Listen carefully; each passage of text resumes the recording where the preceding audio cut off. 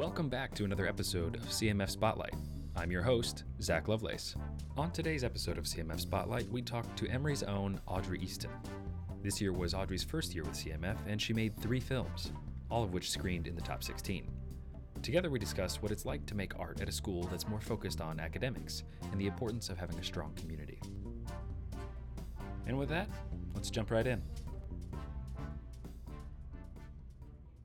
Let's just start with, what school do you go to? I go to Emory University. Cool. And you're a senior? Yes. Took you 4 years? Yes. You're not doing like a victory lap? Nope. Okay. So what is your major? Neuroscience. Okay. Neuroscience and behavioral biology, technically. Why did you choose that? Well, when I came to school, I knew what I wanted to do. I knew I wanted to study the brain, and so that's why I came to Emory specifically because of neuroscience major.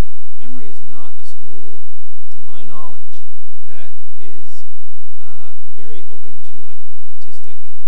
It's more academic. Yes, I would agree with that. So as far as how, when you went there, did you take your filmmaking and your film loving background knowing that was going to happen, or did that something that you discovered when you were at Emory? Well, I was acting from the time I was about 15, so I figured I would, if I had time, like act in the summers or something like that in movies. And you have to take they have the liberal arts general education requirements, so you have to take certain classes. So I was like, I'll do film classes. I'll take a screenwriting class to get my writing requirement out of the way, and I'll take a film history class for the history requirement. And technically they have a film theory program. It's made for becoming a film critic or becoming a film professor. But I actually really enjoyed it, and then with the screenwriting, I started realizing hey, maybe I have some stories to tell. And then I thought about directing and all sorts of things. So they do have a few production classes, and I actually the first production class, first time I ever touched a camera was last May. Yeah. And I got really, really lucky because I got Rob Schmidt, who was a new professor there. We know Rob. Yes, and so he just helped me fall in love with it. So I think Rob is marvelous, and I hope he stays and builds the film production part. So you had an interest in film before college, though? Yes. My dad's kind of a movie buff, so he shows us all these movies from his days. Sure. When we were pretty little, and I remember I don't know, there's nothing more visceral than that fear that you get, and it's really interesting to try to think about how you can inspire that in someone else. I think maybe seeing them really early made them stick. Yeah, for sure. So I'm pivoting here for a second. Do you think that has something to do with your interest in neuroscience? Probably. I think that my interest in neuroscience and film kind of stem from the similar place, which is understanding people. Yeah. And you can go at it what molecules and what genetic structures and da-da-da-da-da. Or you can go at it well, how can I make you feel this thing? Yeah, exactly. So it's just 2 different levels of the same desire, I guess. Yeah. Did you know that CMF was started at Emory 17 years ago? I knew that, yes. Okay. Did you know that when you signed up for CMF? Yes, I did, because I went to Terminus last summer. Oh, okay. So I learned a lot about that sort of stuff. I had no idea you went to Terminus. I did. I'm a schmuck. I was just there. I don't know if you know him, David Cohn. Yeah. He made a short film. Tall guy. Yes, very, very tall guy. He made a short film, and I was a PA on one of his other things, so he invited me with a free ticket to Terminus. So I was like, heck yeah. Awesome. Okay. So that's how I was there. Yes. But I learned a lot about CMF stuff from that. I think I was actually my freshman year on a team that signed up to be an actress, but we never made anything. Oh, really? But I wasn't really a part of it. I was going to ask, you're a senior now, and this is your first time doing CMF. You made 3 films. Yeah. So you almost made up for lost time. Yeah, I think I did. Yeah. Hopefully. As far as Emory's concerned, and the lack of a obvious community for film, obvious community for the arts, how did you make 3 films? I didn't sleep. Yeah, because you were the captain of all of them, right? Yes. You didn't give up control on any of them. It was Audrey. So one of them was required for my my narrative fiction filmmaking class. Okay. That was 1 in 5, and I kind of spearheaded that because people tend to be procrastinating and disorganized and stuff like that. So I was like, hey, I'll write it. What do you guys think of this idea? And I directed that one, but I did not edit that one. I think if I had to edit 3 of them, I would have not finished. Yeah. No, because that's where most of the time is. Yeah. You're just sitting there sifting through footage. So. Yes, definitely. That's cool. As far as, just tell me about each of them. Okay. So the one that I probably put the most effort into was Butchered. So it was my horror film. I wanted it to be kind of gory and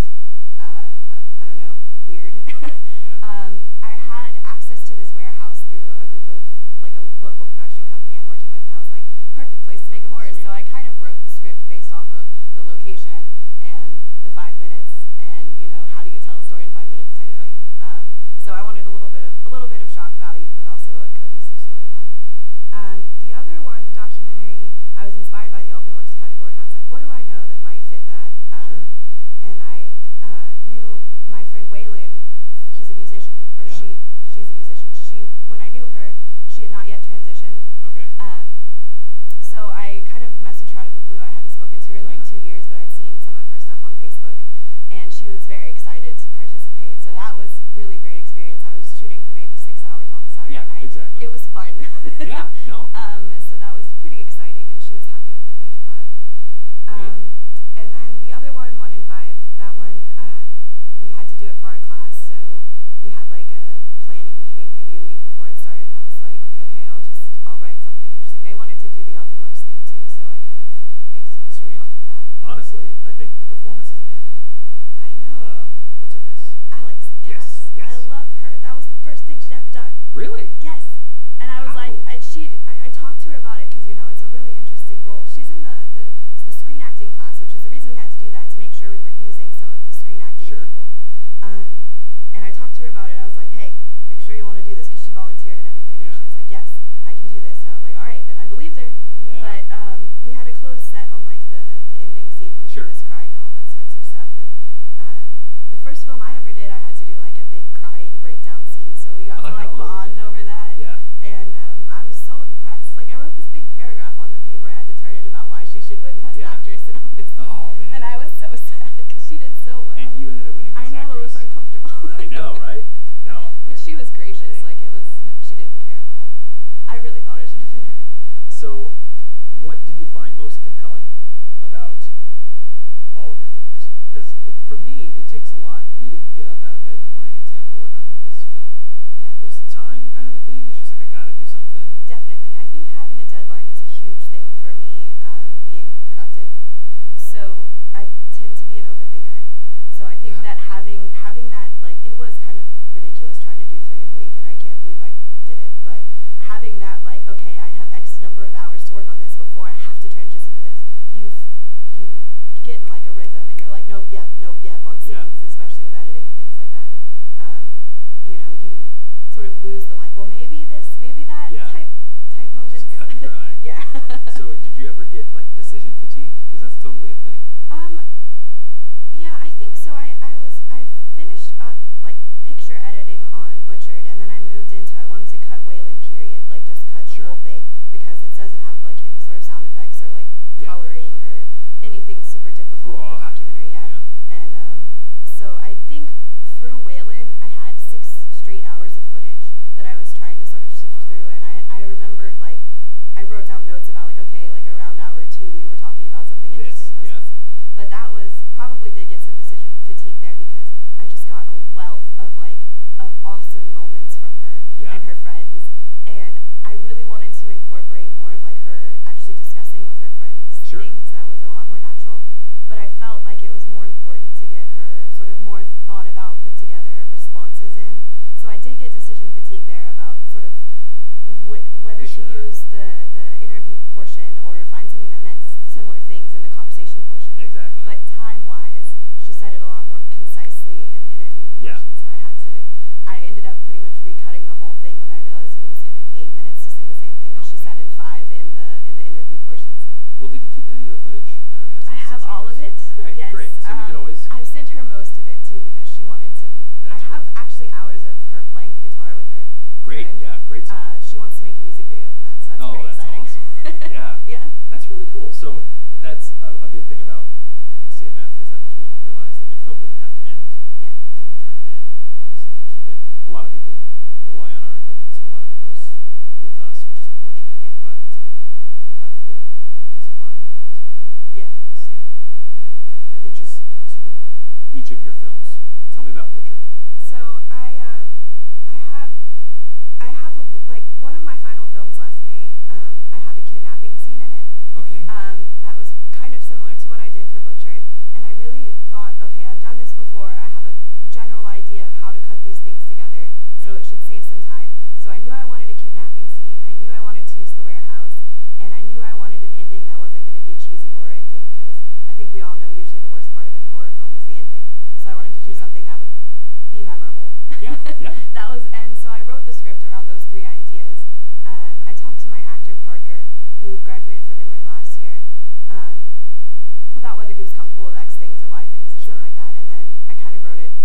I mostly wrote the script because I wanted to give it to him, but I had this idea that I wanted kidnapping, weird, creepy warehouse moment, and then escape.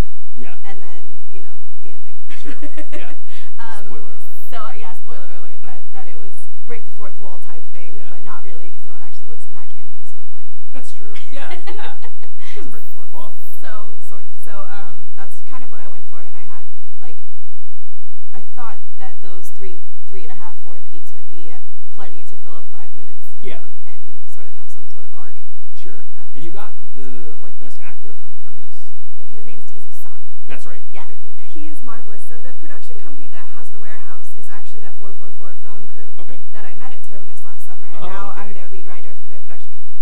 that's why I have access to all of those like awesome stunt guys. Wow. But that was kind of stressful too because DZ wasn't supposed to be in it. It was supposed to be another guy that works for them and his son. Oh, okay. And he was supposed to play the butcher, and the son was supposed to play like the creepy guy eating the squirrel on the floor moment. And I wanted like kids running around, and it would be really creepy. But they called me like an hour before they were supposed to be there and didn't show. Oh my gosh. So I was calling around trying to find someone who looked intimidating to play the butcher. Yeah. And luckily he called me back. So. Hey, you look intimidating. Yeah. Be here. You can do this. Come, please.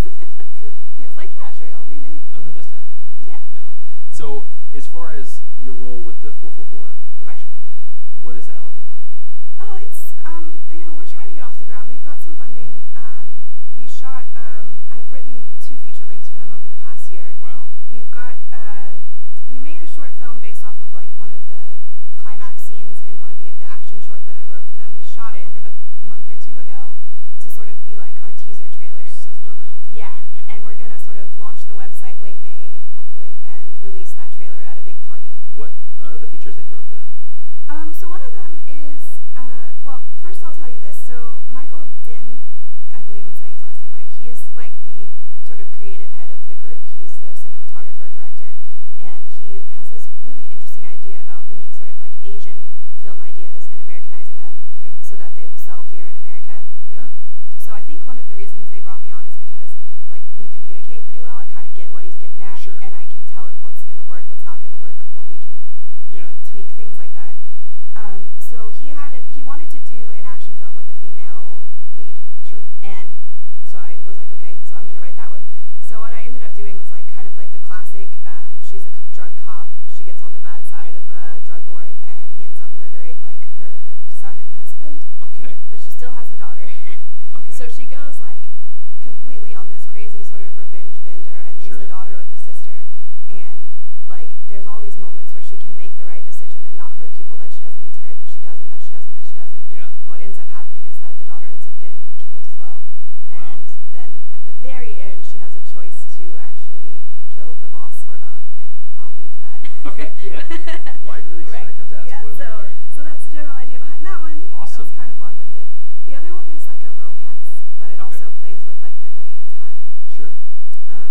So the idea is like there's it starts with like this girl sort of befriending this guy and asking him to drive her across the country, and as time goes on, like you start realizing that she knows him and he doesn't know her, and we don't know why. And by the end, we figure out that as they sort of fall in love, type thing, why she seems to know. Yeah. So it's kind of like a reimagining of Eternal Sunshine. Yes. Where it's like I know you, you don't know me, and then at the end we kind of know each other. But not really. Yep. That's awesome. Sweet. So those are 2 markedly different. Like genres. The action thing is like something I've never really been that into action movies. Like some of them I love, like John Wick is great, but overall, not a huge fan. So, and they're like an action-oriented group. All of them are stuntmen. Even Michael's a stuntman. Like all of them know how to do that stuff. So coming into that was really interesting. I've learned so much just for the 1 5-minute short scene we shot. We had 28 rehearsals. Oh my goodness. 28 rehearsals with our stunt people. The first 10 were probably like choreographing, where like we see what their bodies can do, what they can't do, what's gonna look good, and then the rest were just getting it so on the day of they did it right every single time. So that has been fascinating. Awesome. And I got to shoot, like physically shoot some of the rehearsals, so we would have pre-vises. So learning to sort of camera work on action was I wasn't great at it, but I got a lot better by the end. That's amazing. So that was like it's been a great learning experience with action films. I mean, it sounds like you can have like these you can try out different avenues. I mean, you're writing. It sounds like you were shooting a little bit. Yeah, a little bit. Somewhat directing. As far as all these fights are concerned, that's really cool. So focusing in a little bit more on the actual production week for CMF, how did you stay so productive? I mean, lack of sleep was certainly one of them. Yes. Just staying awake. Definitely. I think that planning was a big part. So I think about 2-3 weeks out, I had these 3 separate ideas. Well, 2 really, until about a week out. And I knew that if I wanted to successfully do it, I had to have everyone ready, knowing when they were going to need to be where, making sure they were going to be on time. So I think I wrote the butchered script like probably about 2, maybe a little more before, 2 weeks before. Okay.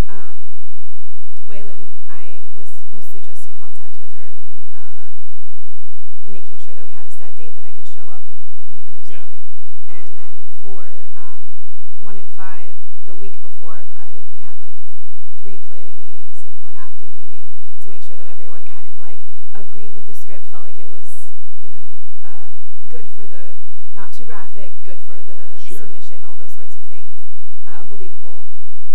And then figuring out what role everyone in this film class was going to play, where we mostly want to all be directors and exactly. Yeah. So that was interesting. But I think I had like a set plan that I was shooting this day, shooting that day, shooting 1 in 5 this day, shooting Waylon this day, and then the last like 2.5 days I was editing straight. With this little bit of sleep here and there. And you grabbed an assistant editor? Yeah, so for 1 in 5, she couldn't show up the day we were shooting, so she was like, I'll just edit the thing.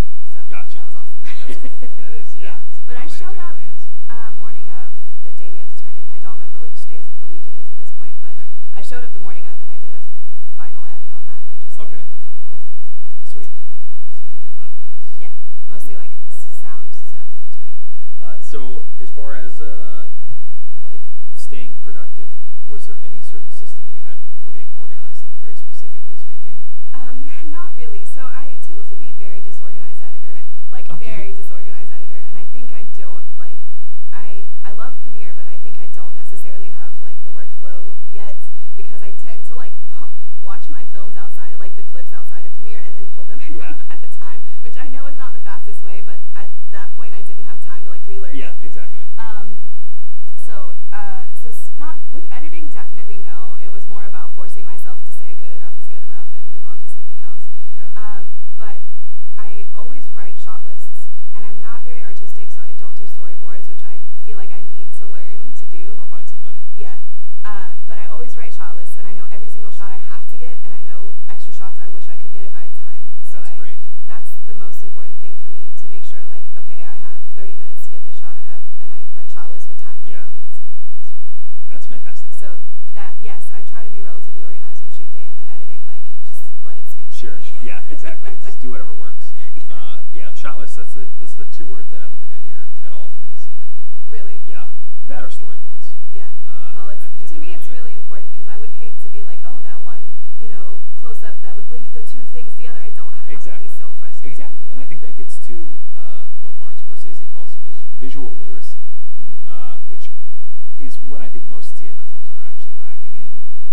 It's just that you have a pretty decent story about XYZ, but the way they're choosing to shoot it, they're choosing all one angle, all one shot, handheld, whatever.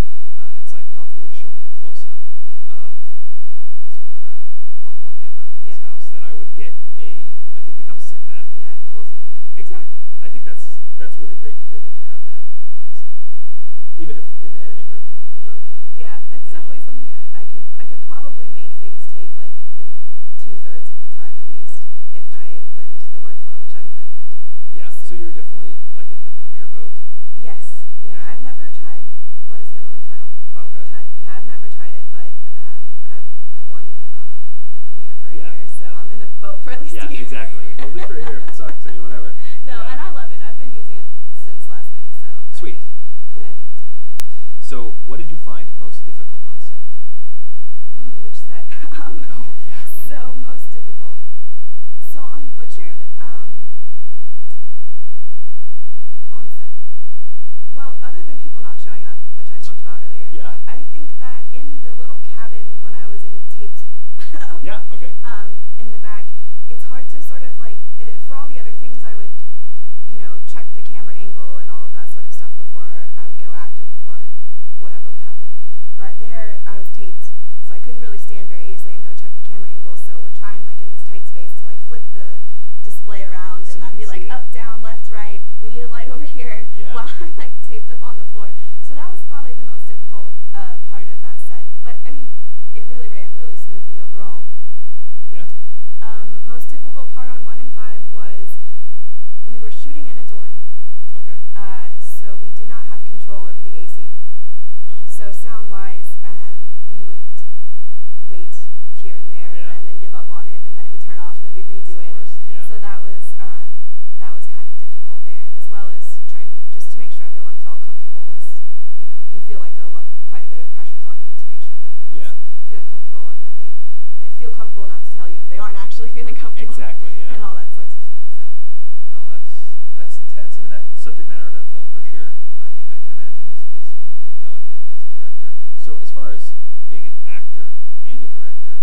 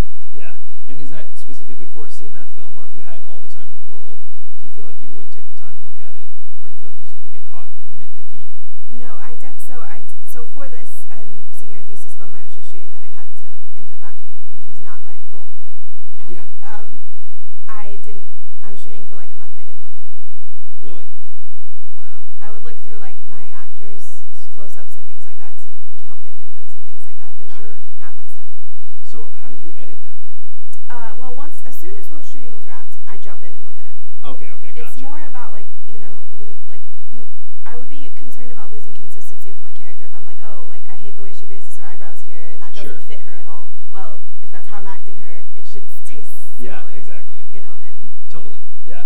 So you went to Terminus last year. Are you going to go this year? Definitely. Awesome. Or was there a certain panel that you saw or like workshop? Yes. Maxim Jago. I don't know if you remember. Oh, I don't know if you were I wasn't there last year. Oh, never mind. He was awesome. He gave a talk. He's like a premiere guy who teaches the people who teach the people who teach the people how to do premiere. He gave a premiere talk, which was great. But then he also gave this other talk about, I believe, like storytelling. Okay. And he has like a psych background. Ooh. So he was saying all of these things that just like completely resonated with me, coming from like a neuroscience background, and how that like sort of influences the way you tell your stories. And I was just so excited to see someone who was successful, like at a getting paid to speak at a panel that had a similar background to me, that also spent time in the technical world as well as science world as well as film world, and that he managed to juggle all of that. Yeah. So I like went up to him and talked to him afterwards, and I was like, hey, I feel some sort of connection with you because I do this, that, and the other thing, and he got really excited, so we exchanged emails. That's awesome. So we're still in touch now. I'll ask him for advice here and there when I'm feeling like overwhelmed or worried or something. So that was probably my favorite panel, mostly because I got to meet him. Sure, yeah, like a real life networking moment out of that. That's amazing. It was great. Yeah. Wow. Biggest question: where do you get inspiration? I want to say people. Okay. Just from people. Like I waitress and bartend and things, and the stories you hear every day from the people you're around. For sure. But also other films, dreams. You know, anything that I have, I'll that I think has the potential to like influence someone else or make them feel something. I'll try to write it down, remember it. Yeah. Are you do you have like notes app on your phone? Are you that type of person where it's like I get an idea, throw it in there? Usually what I'll do is I'll text someone about it. Okay, just immediately. Also for like a double check is like, is this stupid? Sure, of course. Yeah, nothing like riding blind on an idea. Like, this is great, and somebody hears it like, that's dog shit. Yes, like, that's definitely happened. Thanks, man. I usually have to sleep on an idea. Yeah. Before I'm like, I'll wake up the next day and be like, whoa, that was awful. I'm so glad I didn't go forward with that. Like, oh gosh. Whereas, if I'll obviously my wife has to deal with my shitty ideas too. Oh, yeah. It's like, I'll just be like, what's an idea? Right. She's just like, what? No. So anyway, having a good community of people, I think, is important for like the checks and balances. Definitely. As far as ideas are concerned, because I've read that on plenty of writing blogs where it's like, tell your friends your idea, your log line or whatever. And if they respond, in a really excited way, then it's something you should go forward with. If they don't, then it sucks. My boyfriend's like a computer guy. He does like software engineering, and he's, not the most artistic, creative guy. So if he thinks the idea is cool, I know it's gonna gonna touch people. That's very true. Yeah, you can't go asking your mom. Yeah, she's gonna say yes to everything. She does.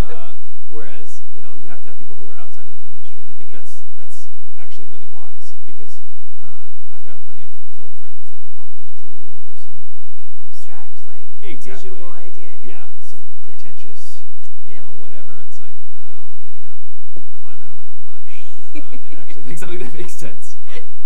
Sorry.